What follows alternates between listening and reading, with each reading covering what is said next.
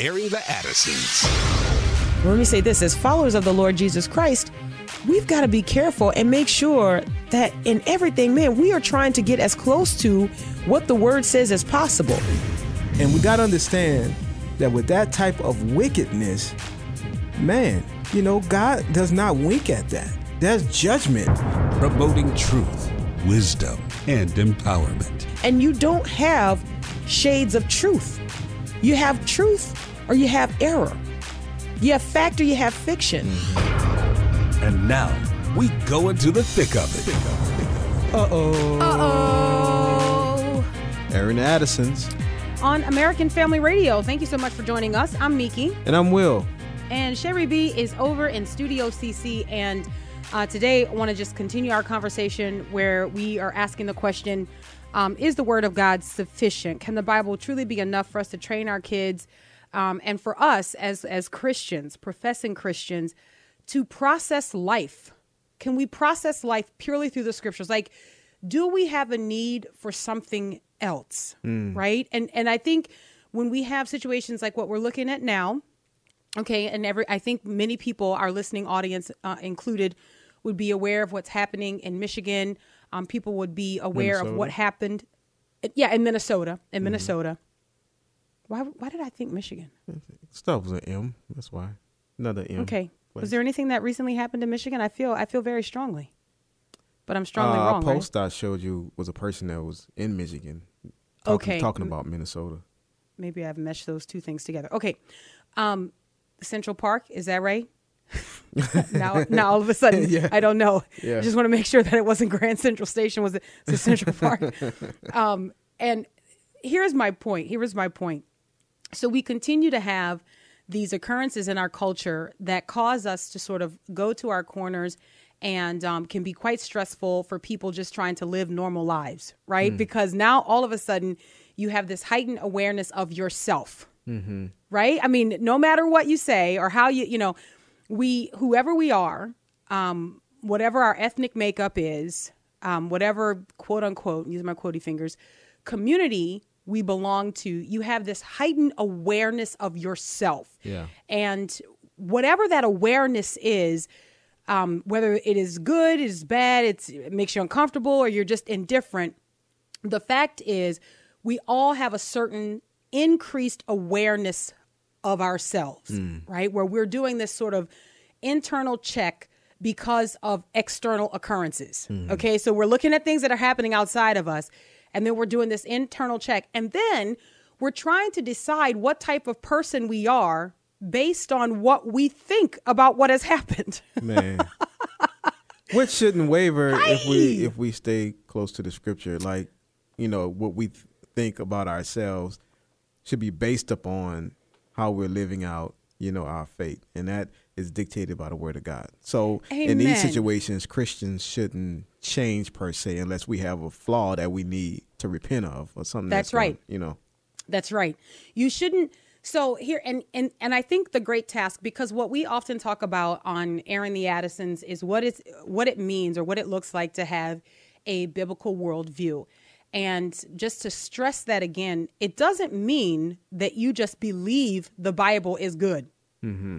It doesn't mean that you just believe the Bible is true, right? Because there are people who can assert that they believe that the Bible is true or that they believe the Bible is good, right? They like certain aspects of the scriptures and they think those things are good and helpful. And almost the Bible can become sort of a self-help manual if you just reduce it to that.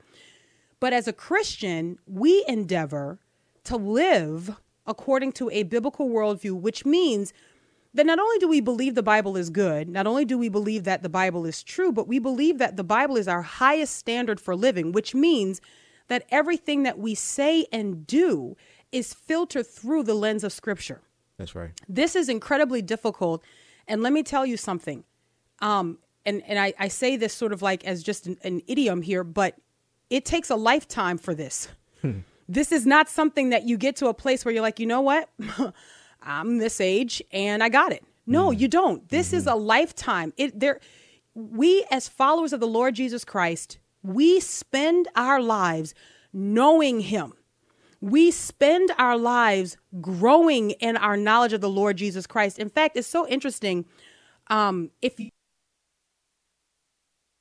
chronologically how they were written, he's got the 6 that he writes on his missionary journey. You're speaking and then of the Paul. others. Who did I say? Oh no, you broke up. Did I? Oh man, I hate when that happens. Okay.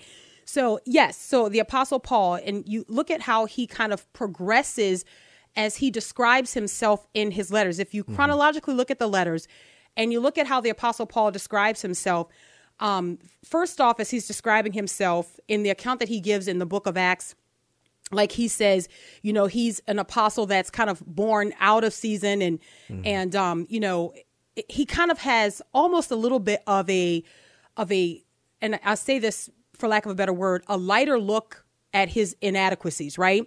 But as he continues to write these letters, you'll see that increasingly he comes to understand who he is. And so in one of his last letters, he says that he's the chief of sinners. Right. So he doesn't begin to think more highly of himself as he continues in service to the Lord. He actually has a better perspective of himself as he grows and walks in the knowledge of the Lord Jesus Christ. And so the same is true for us as we continue to apply the word of God and we teach our children how to apply the word of God. It's not that we try to scapegoat by using the scriptures to justify our opinions on popular culture. Right. But it's that we allow the scriptures to shape us and to give us the wisdom that we're in desperate need of. Yeah. We are in desperate need of. Yeah. Amen. Go ahead. Well, did you want to? No, I was thinking that once we are shaped by the word of God, you know, everything that comes at us submits to that because we have a biblical worldview, or we submit to the scriptures. So whatever problem, whatever situation comes our way, it has to submit to the word of the Lord in our lives. And that's how we deal with whatever may come. Yes. And so when we have that approach, we really don't waver. Brothers and sisters, we really don't waver. We don't waver in how we teach our children. We don't waver in how we engage in public discussion. It doesn't mean that we are always going to have the same perspective. Exactly. It doesn't mean that. And I think it's so important for us to we try to communicate that with our kids. They have disagreements. They have disputes. And one person sees it this way and another person sees it this way. And we try to encourage them that in life, you're going to have those kinds of encounters where you just cannot make the perspectives match. Right? So what we're trying to do is get as close to an understanding as possible. That's what we're trying to do. We're trying to get as close to an understanding as possible. Let me tell you what is happening today in our culture, and then we'll take this back to how we live a biblical worldview and how we teach it to our children. What is happening in our culture today is the appearance that everyone wants an understanding. But that is, in fact, not the desired outcome. And you can know by the way the dialogue happens if the person's aim is an understanding. The Bible teaches us in Proverbs chapter 18, verse 2, that a fool takes no pleasure in understanding, but only in expressing his opinion. Now think about that for a second. Think about that. So when our kids come to us to referee, which happens a lot, by the way. It happens a lot, right? We are managing humans all the time. All right. And so there's going to be misunderstanding. There's going to be that moment where it's like what you didn't do and what you should have done and what you did and what you could have done better. Right. And so what you have to do is you have to stop and you have to say, okay, what's the purpose of this exchange right now? Are you two seeking to understand one another? Or are you just wanting to get something off your chest? Are you just wanting to, just air your opinion? You just want to say what you think, which is why I think probably one of the least biblical statements a person can make is, well, I just need to get this off my chest. Right. I'm sorry, but why? What's the point? What biblical purpose does it serve that you just get something off your chest? Here's the problem in our culture today. The problem in our culture today is that everyone and their grandmother twice removed has a platform to just get something off their chest. Now more than at any other than time. ever. And it creates greater division, right? It creates greater doubt. You look at people and you don't trust them. You don't know why, but you don't trust them. And then you think you understand what they're saying because, 140 characters or less. You think you understand what they're saying. You really don't. Then you come out of the gate heavy. Like David Crowder at a concert. You come out heavy, right? You come out hot and strong. And then the person's like, no, that's not what I was saying. But we didn't seek understanding. We just wanted to express our opinion. Everyone is racing to express their opinion. Now, the Christian is supposed to live differently. Amen. We apply this to ourselves. We apply this to our children. So as you know, and I'm going to keep saying this until we move on to another book, then I'll be letting you know what we're reading through after that. We're studying through the book of Acts. So it has been a wonderful study. We're taking our time with it. We're enjoying it. We are wringing out Luke's letter and getting all that we can get out of Luke's letter. All right.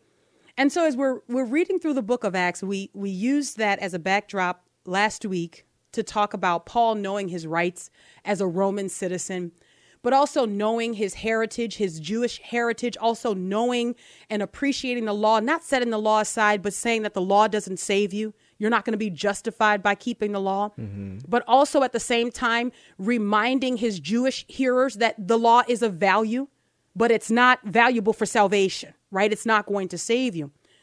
But here's the thing, and you come across, you're reading through the book of Acts, and in Acts chapter 23, there is something really interesting that happens. I want to use this as a backdrop to show the difference between knowledge and wisdom and how we teach our kids to engage this culture in which they're living. And we too engage the culture by using the word of God as our straight edge. It's not popular opinion. And sometimes it's going to put us on the outskirts. And as one of our listeners pointed out, and she was so right in this, sometimes it puts you on the outskirts, even in the church. Even among people that you think, man, we should have some common ground here. Like, if we're reading the same book, we should have some common ground here. And sometimes we find that maybe people like this part of the Bible, but they don't like that part of the Bible, so they want to Sharpie the lines that they just don't agree with. It's like, I don't know what that says. There's black lines on it. But here's what the apostle does, and the apostle Paul does when he's before the Sanhedrin. And remember, he has already appealed to his Roman citizenship, right? And now he's before the Sanhedrin, and they are seeking to accuse him, right? They really just kind of want to get their hands on him, right? All right. The Jews want to get their hands on him, and not so they can give him a makeover. Right? They're like, let me at him. We away with this fellow. He doesn't deserve to live. That's how they feel about him. Right. And from this point, I want to make a comparison between knowledge and wisdom. And this is what we endeavor to have. Wisdom is what we endeavor to have. Yes, we acquire knowledge, but man, we seek the Lord for wisdom. Okay. And so we try to teach our children, what is the difference between the two? So the knowledge that you have is the acquisition of information. Right. Anybody can do it. Right. Anybody can do it. Anybody can acquire knowledge and rattle off facts, and people do it all the time, every single day. We teach our kids not to be impressed with that. Right. Not to be impressed with that. It's not impressive that a person can memorize facts, because you can train a puppy to memorize steps and do things. Like, that's not impressive. But what is impressive is what people do with the knowledge they acquire. And that is wisdom. That's right. How do you apply what you know? And I'll give you an example. I remember having this conversation years ago. Knowledge does not make wisdom automatic. If it were, there are tons of things that we know aren't good for us. But because we lack wisdom, we engage in those things to our own detriment, even though we know these things aren't good. Yeah. So knowledge in and of itself is not the aim. The question is, what do we intend to do with this knowledge? How do we apply it to our lives for the glory of God? This makes us wise. This comes about by seeking the Lord, applying the scriptures, and then living it out. Yeah. I'm going to show you in Acts how the Apostle Paul does this before the Sanhedrin. It's beautiful. And we know that it's for the glory of God, because the outcome allows for the gospel to continue to proliferate. Amen. All right, Aaron the Addison's American Family Radio. We'll be right back.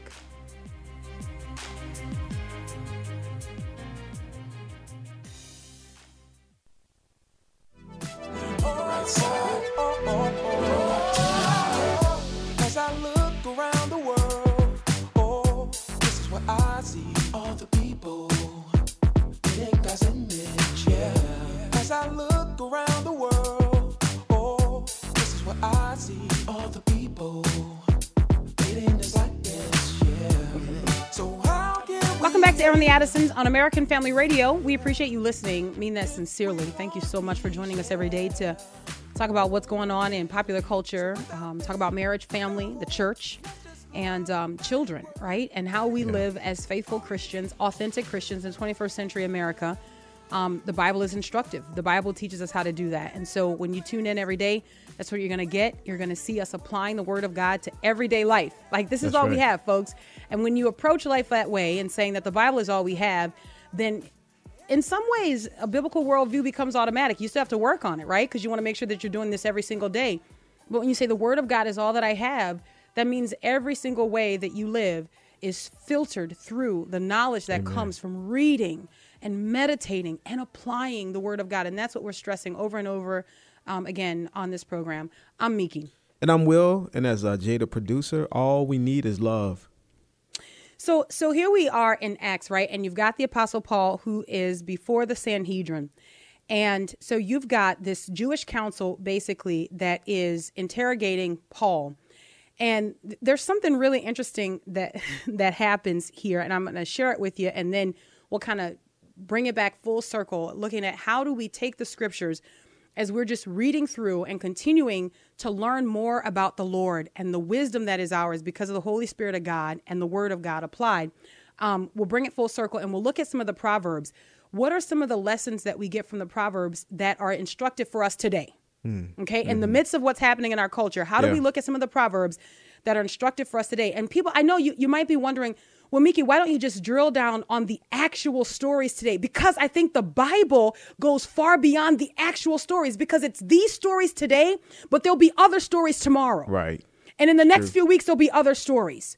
Right. So when I wrote, I guess it was back in 2015, an expose, if you will, on Black Lives Matter, what was my approach? My approach was not just to say, oh, I don't know about this organization. My approach was to say, what do they believe?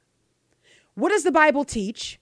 Are the two compatible? Mm-hmm. And so there's no debate about, hey, can we get behind this organization as Christians? The question then becomes, is it antithetical to the faith? So when you understand that, you have something that's transferable. So it doesn't just stop at one organization, right? Right. Okay, and so that's what we're trying to do today. It's not so much the issues that are popping off in our culture. It's that faithful Christians must know the word of God so that when the next issue pops off, you're not tossed back and forth like a wave. Exactly. And this is the problem that I often observe, that there's such a race to opinion. There's such a race to commentary. Yeah. It's all across your social media. Everyone wants to be the first with the perspective, and everybody is clamoring to have the right perspective. Right? Yep. But the question should be, okay, what is the biblical perspective? Because in fact, that is the right perspective. And I think we also have to watch as Christians, because there's a sensual nature to all of this that will pull you in. You know, when we're talking about partiality, whether it's skin-based, whether it's socioeconomic, whatever it may be, the Bible calls it partiality. Yes. But with that, there's a sensual nature to it that, as Christians, it will pull you in if you're not girded up. You know what I'm saying? Because I look at some of this stuff and I'm like, man, and I'm looking at some of my friends. I'm like, wait, no, don't let it pull you. Don't go towards the light. No. Don't let it pull you that way man. where you start hating your brother or sister who don't look like you because of this that's happening. So we have to really be careful about that.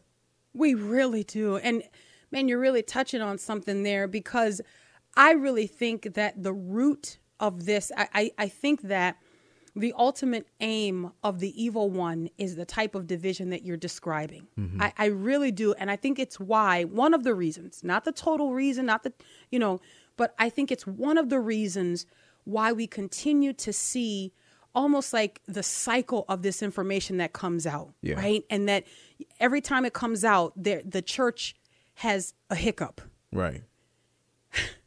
as if we have no manual.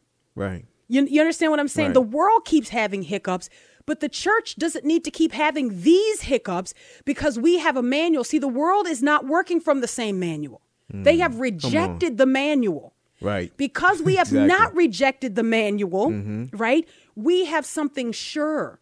We have something reliable. So we That's don't right. need to keep studying every single situation and trying to figure out, hey, where do I fall on this?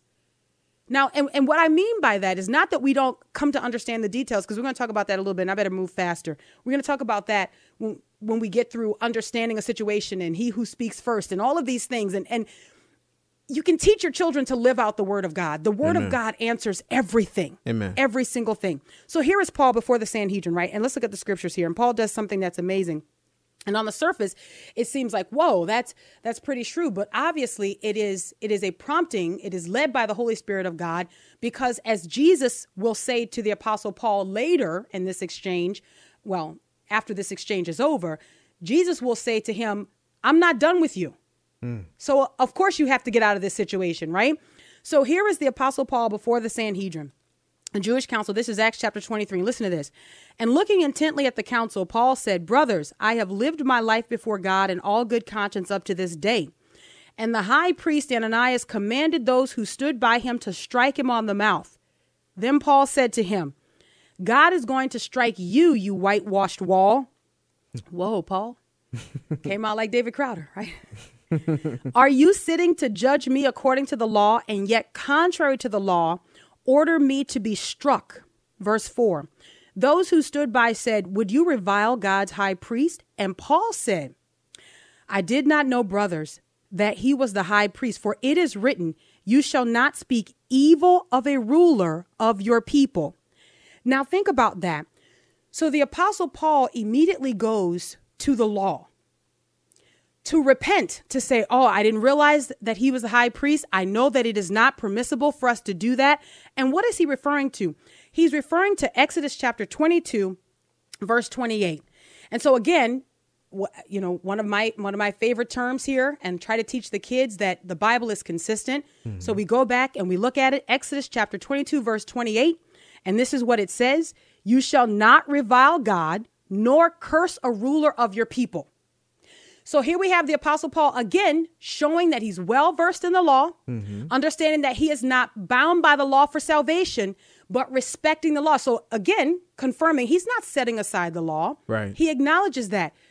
But there is something else. So as the Apostle Paul continues on, and the Bible is very explicit in giving us all of these details, right? The Bible says, verse 4, those who stood by, and I read this already, I'm going to skip down to 5. Paul says, I did not know, brothers, that he was the high priest, for it is written, you shall not speak evil of a ruler of your people. Verse 6. Now, when Paul perceived that one part were Sadducees and the others Pharisees, he cried out to the council, brothers, I am a Pharisee, a son of Pharisees. It is with respect to the hope and the resurrection of the dead that I am on trial. And when he had said this, a dissension arose between the Pharisees and the Sadducees, and the assembly was divided. For the Sadducees say that there is no resurrection, nor angel, nor spirit, but the Pharisees acknowledge them all. So here is what happens. Paul knows that these two sects have a different understanding of the afterlife. Wisdom tells him what to do with that knowledge. That's good. Okay? Yeah. So he brings up the fact that he's a Pharisee. What is the outcome of that? Well, the outcome of that, the Bible tells us in verse 9, then a great clamor arose, and some of the scribes of the Pharisees stood up and contended sharply. And listen to what they say. We find nothing wrong with this man. What if a spirit or an angel spoke to him? So now they're pleading their case based on what they believe, and they come to Paul's defense. Why is this proven to be wisdom? Why is this proven to be a wisdom that comes from the Lord? Because further down in verse 11, the Bible says this, the following night, the Lord stood by him and said, now the Lord stood by Paul, not an angel. It's not having a vision. Yep. The Lord Jesus himself stood by Paul, and this is what the Lord says: take courage, for as you have testified to the facts about me in Jerusalem, so you must testify also in Rome. Amen. In other words, I'm not done with you, right? So we have Paul's knowledge of the Pharisees, his knowledge of the Sadducees, but wisdom shows him how to apply that. What do you do with that knowledge, right? That's good. And to the advantage that the gospel continues to spread, because this is what the Lord has for him to do. Now, I want to show you something else, right? So when you look at Exodus chapter 22, and this becomes one of those teachable moments for your kids, if you study through the scriptures and you look at what, is written in the word of God. If you're like me and you're just kind of a curious reader, you don't usually stop at the cross-reference. If you see those little hypertexts in your Bible and you say, what's the cross-reference there? What are they? What else do I need to study? And this same sort of passage of scriptures, if you will, in the Old Testament that Paul refers to, where he says, basically, he's sorry. He wasn't trying to be disrespectful of the high priest because it's written in their law that you shouldn't do that. There was something else that the Apostle Paul would have been aware of. And if you enter into this conversation today with friends, with family, for us, it would be with our children, there is something that the Bible teaches us about God's care about justice. Now, let me tell you something. The world does not own the word justice. Right. That's good. Justice is God's idea. In fact, justice is God's nature. The Lord God is just. We, the church, cannot allow the world to take another term from us. Come on. Redefine it and then give it back to us and tell us to live up to their new definition. Come on. Okay? The Lord God is just. So if there's any group of people who should understand what justice is, it should be the followers of the Lord God, right? Amen. It should be those of us who have followed or who have found newness of life in the Lord Jesus Christ. We should understand justice. And it's so important for us, man. The Bible also teaches us that the wicked do not understand justice. Right. But the righteous understand it fully. So you got a lot of people who are out today. They're coming up in your news feed and they're talking about justice. But we who know the Lord, we understand justice. Those who are in rebellion against God, they do not understand justice. And the scripture teaches us this very plainly. So look at this in Exodus chapter 23. And just a side note, that scripture is Proverbs chapter 28, verse 5. Proverbs chapter 28, verse 5. Yeah. That's one of those scriptures that would be worth committing to memory, especially in the time that we're living in, when we feel pressured to accept everyone's definition of justice, right? To honor everyone's cry for justice. I want to tell you this, and I started saying this many years ago, and I have not, respectfully, let me say this, I've not been proven wrong yet. The majority of the conversation that we hear, the majority of the conversation that we read is not a cry for justice. A lot of it is a cry for revenge. That's right. And that is not justice. How do we have a proper understanding of justice? We understand that justice is applied without partiality. Justice is applied straightforwardly across the board without respect to a person's socioeconomic status, to a person's color, the tribe that they belong to, or the language that they speak. We have to understand that when we're talking about the character of God and the definitions that are given to us by God, they must be able to be applied in every time, in every culture around the world. Right.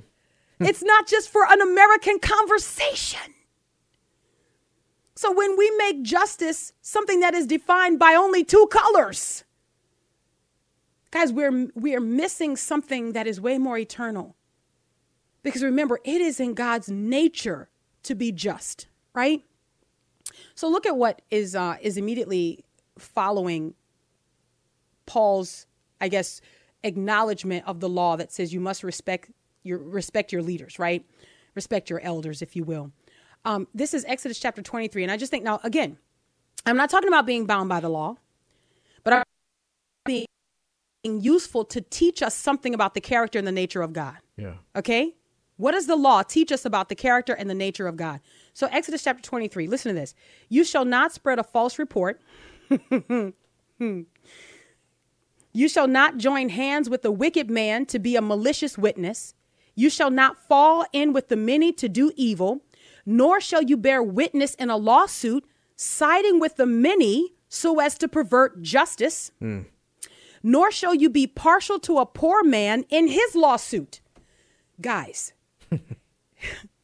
if you have this conversation, age appropriate, based on their awareness level, if you have this conversation with your young adult children, your teenage children, you encourage them to understand that one, justice is God's nature.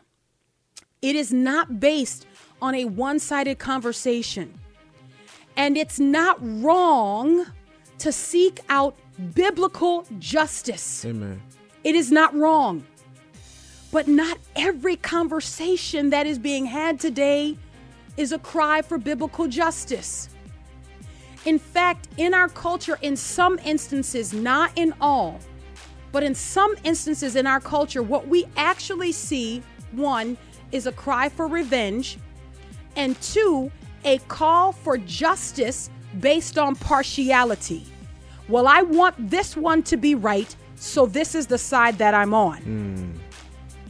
I think time's up for this, so this is the side that I'm on. There is no way for us to walk uprightly before God and have that as our standard of engagement. Aaron the Addisons, American Family Radio. We'll be right back. I won't complain cause I know that he's working it out for my good, so I trust him, I'm certain. There's not a problem I face too big for the Lord. My cares I just cast them and give to the Lord. So I won't complain because it could be worse. See, I can walk and see but they could have been in reverse. He bird breath of life when he could have just left from dirt. Left from dirt by the job when I could be out of work. So we want our kids to know through and through, as much as it depends on us, we want them to know and understand what is written in the Word of God, so that when they encounter any situation, they are able to apply it and to interpret that situation, filtering that situation through a biblical lens. This is why we're having this discussion today. It's not as easy as you might think. And I think that there are far more claims to having a biblical worldview than there are actually biblical worldviews. Like, I don't know that as many people as claim to have a biblical worldview actually have one. And I think it's important for us to make sure that we get there. Welcome back. Aaron the Addisons on American Family Radio. I'm Miki. And I'm Will, and that's Pilo Jetson and Jay Carter. I won't complain. So now what I want to do is I want to go through a series of proverbs, right? And I want us to have a conversation around those proverbs and how they might benefit us where we are right now. Okay. How might understanding the proverbs, knowing what the proverbs say, and applying them to our lives, how might that benefit us right now? And if time permits, and this will just determine whether or not we go to the phone lines, but if time permits, I do want to take one story and I kind of want to talk about it from the perspective of what would that story look like for Christians if we apply the Word of God? What kinds of questions might we ask if we are living and filtering all of our engagement through a biblical lens? Okay, so Proverbs chapter 12, verse 18 says, there is one whose rash words are like a sword or like sword thrusts, but the tongue of the wise brings healing. I'm going to read it again. Proverbs 12:18. There is one whose rash words are like sword thrusts, but the tongue of the wise brings healing. Think about what it might look like for us to engage in discussion where the aim of our involvement is to bring healing. Yeah. To bring healing. Right. What might that look like? Proverbs chapter 14, verses 15 and 16. The simple believes everything, but the prudent gives thought to his steps. Yeah. One who is wise is cautious and turns away from evil, but a fool is reckless and careless. Go ahead, Will the Great. You were going to say something about that. Well, this particular scripture, I think, applies to all those things we see pop up on timelines and even in the media, where we want to make a decision based upon what we initially see. Yes. And that's very, very dangerous. And I was making this point that it seems that we usually see the end of a video before we see the beginning. And last I checked, videos are, beginning to end. I mean, why are we seeing the end most of the time? Some people say, well, that's where people start recording when it really escalates. But my thing is, well, we need to, these videos need to be gathered up until all of them are, are together, and then put it out the whole story. Because what happens is there's a lot of confusion. There's a lot of divisiveness based upon the end of the story. And then when the beginning of the story comes out, people are looking crazy because it's like, oh, there's more information. There's more. And it's like, man, well, we need to be quiet until we get more information. And that is biblical.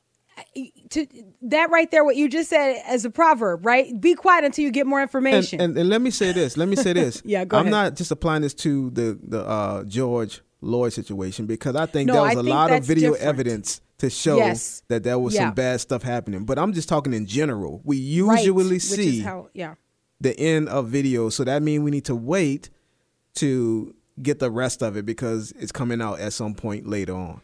And I'll tell you what happens when we as believers are not diligent to ask questions, or we think that those questions make us some sort of traitor, whatever our supposed allegiance is supposed to be, or whatever our supposed allegiance is. So my allegiance is to the Lord Jesus Christ. People will say, Miki, what's your angle here? Where are you in all of this? I want to be on the Lord's side. Right. That's my angle. Okay, that's my allegiance. So if you're going to get tired, you'll be like, oh, she just has one note. She's always like, what is that's going to be the question that I'm asking. How does the Bible teach me to engage with the facts of this situation? That's going to always be my question. It's not going to be based on the color of my skin. It's not going to be based on my political position. It's not going to be based on the region of the country that I live in or my socioeconomic status. My question is, what does the Bible teach me about how I'm supposed to engage this situation? And to your point, Will, and I was joking, but it's true. When we say, you know what, I want to know what other information is available, that does not make us insensitive. That makes us biblical. Proverbs chapter 18, verse 13 says, if one gives an answer before he hears, it is his folly and shame. We have children who walk into the middle of a conversation and begin speaking. We don't allow that. Right. Because we tell them you can't possibly know what's going on. You haven't listened long enough. Why are you offering commentary? There's no way that you can know well, I just wanted to say because I figured you guys are probably talking. No, I mean, I'm sorry. You're not ready to engage this conversation. You need to wait, listen a little bit longer, let the person speaking finish, then you interject. Proverbs chapter 18, verse 17. The one who states his case first seems right until the other comes and examines him. Now, this would put a lot of us, in many instances, on a hiatus from a lot of our social media interaction. This next one, Proverbs chapter 26. All right. This will put a lot of us, depending on how you really want to shake down with this, right? This will put a lot of us on timeout, okay? Proverbs chapter 26, and I actually I have one child, okay, for whom this proverb must be tattooed across the forehead, all right? Or maybe someplace more visible because they could only see that in looking in the mirror. So this proverb right here, all right? Proverbs chapter 26, verse 17. Whoever meddles in a quarrel not his own is like one who takes a passing dog by the ears. I'm going to read it again. Whoever meddles in a quarrel not his own is like one who takes a passing dog by the ears. I've got one kid in particular that I have to say, more often than I would like. I want to say all the time, but that can't possibly be true. But I want to say all the time. But I've got one kid in particular where we constantly have to say, don't grab the dog. Leave the dog's ears alone. You're not in this conversation. Yeah. Don't. And now let me tell you something. This does not apply to offering commentary. I'm not saying that. I'm not saying that we can't say anything about anything because, we'd be done. I'm done. This is what I'm doing. I'm offering commentary, right? But how many times have you seen that there become these arguments or this bickering that happens under the posts? Mm-hmm. And you got all kind of people jump on the post just to grab dogs by the ears. Right. It happens all the time. Yes. All the time. It's like you want to I'm sorry. I hate to scripture slap people. But there are times when you want to just be like Proverbs 26:17. That's not your argument. That's not your discussion. So we want to apply the word of God. We want a biblical worldview. Now, listen, let me just, let me just say this. And I understand that the time is winding down here. But let me just say this. The Lord God cares about justice. He cares about what is right. Understand that the Lord does not operate according to perspective. Mm-hmm. His operation is clean. It's a slice. Right? It is justice. It is right. It is right. It's not like right according to him. It is right. Amen. It is absolute. Proverbs chapter 17, verse 15. The Bible says, he who justifies the wicked and he who condemns the righteous are both alike an abomination to the Lord. God can't stand either one of them. Right. Man, and when we hear the word abomination, we think that only applies to one type of sin. Hey.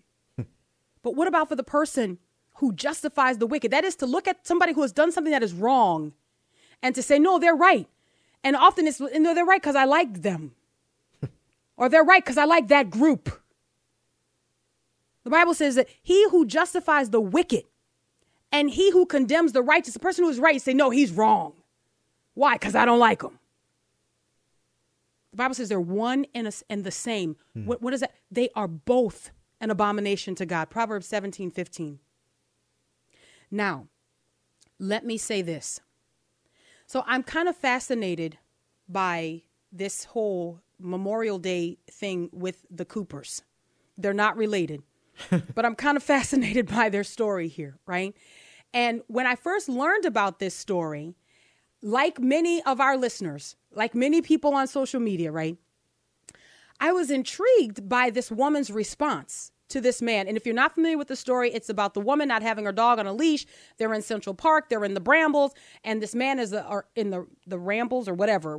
They're walking in a place where the dog's supposed to be on a leash. All right. And the man is a bird watcher. And he regularly encounters these people who are going through the park. They don't have their dog on a leash. He wants the dog on a leash.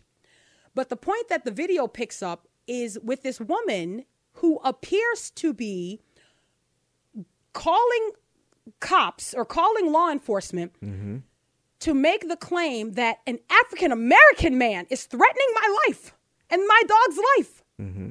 And so it seems that she is using this man's ethnicity as sort of a urgent cry for help. All right. That this is going to up the ante. This is what it appears to be. Now, here is my question. My question is, because I'm not always looking for something to prove that we live in an overwhelmingly racist country, right? I'm not looking for that. I don't need that, right? That's not something I'm seeking after. So I'm not going to automatically filter that through that lens. My question is going to be of a biblical nature. What happened before the video started rolling? Exactly. That's my question. What did this, how did this get from 0 to 60? And why is this woman saying that this man, this African-American man, is threatening her life? Now, I'm going to tell you something. She is not completely in the clear. Mm-hmm. You guys understand that communication is my thing. All right? Communication is my thing. So the inflection that people use, the tone of voice that people use, it all matters to me. Mm-hmm. It may not matter to everybody else, but it matters to me. So there is something in the video to me that indicates she does see the color of his skin as a way to almost induce a response from law enforcement. Mm-hmm. Okay. So in that response, the inflection in her voice, she throws out African-American man as almost like an epithet. She is using it to be hurtful. However, let me say this. She appears to be really shaken, really, really shaken. And my question is, how does asking someone to put their dog on a leash produce that kind of fight or flight reaction where she is dragging that poor animal along by his collar? Right. What is going on? What is going on? Why is she dragging that dog? You know, those are the questions that you have to ask. What produced that fight or flight reaction in her? Well, because I want to wait. Because I believe the word of God is true. And it says that one person seems right until another person speaks, right? Okay, the person who pleads their case first. And who do we hear from? We hear from Christian Cooper, that he simply asked this woman to put her dog on a leash. But then what do we find out in the days after that? That according to Christian Cooper's own Facebook page, he apparently threatened, he implies, let me say it this way. He implies that he's got special treats for dogs like this woman's dog who is not on a leash. What he says to her specifically is, because she is like, I'm not going to put my dog on a leash. This is according to the Christian Cooper's Facebook page. She said, I'm not going to put my dog on a leash. And he says, quote, look, if you're going to do what you want, I'm going to do what I want, but you're not going to like it. She asked him, what's that? Then he says to the dog, come here, puppy. She says, he won't come to you. He says, we'll see about that. The implication is, I have something that's going to take care of your animal. So when the woman is frantic and screaming and hysterical and it looks so out of place, you have to ask yourself, what comes before this? Yeah. Now, again, they both are wrong. Right. They both are wrong. To me, the only color element here is her tone of voice when she says, I'm going to call the police and I'm going to tell them that an African-American man is trying to hurt me and my dog, or whatever she says. Right? Because the color of his skin doesn't matter. Right. Now, unless she's thinking in her mind, I'm going to give him a description so they can find you. But the color of his skin does not matter. His actions completely matter. His actions completely matter. To even give her the thought that he is going to poison her dog would kick in a certain flight or fight, which is what you see in the video. Now, guys, here is my strong encouragement. As we see these things continue to go through their cycle, they go away, then they come back. They go and they play on your emotions. They play on your emotions, man, like a violin.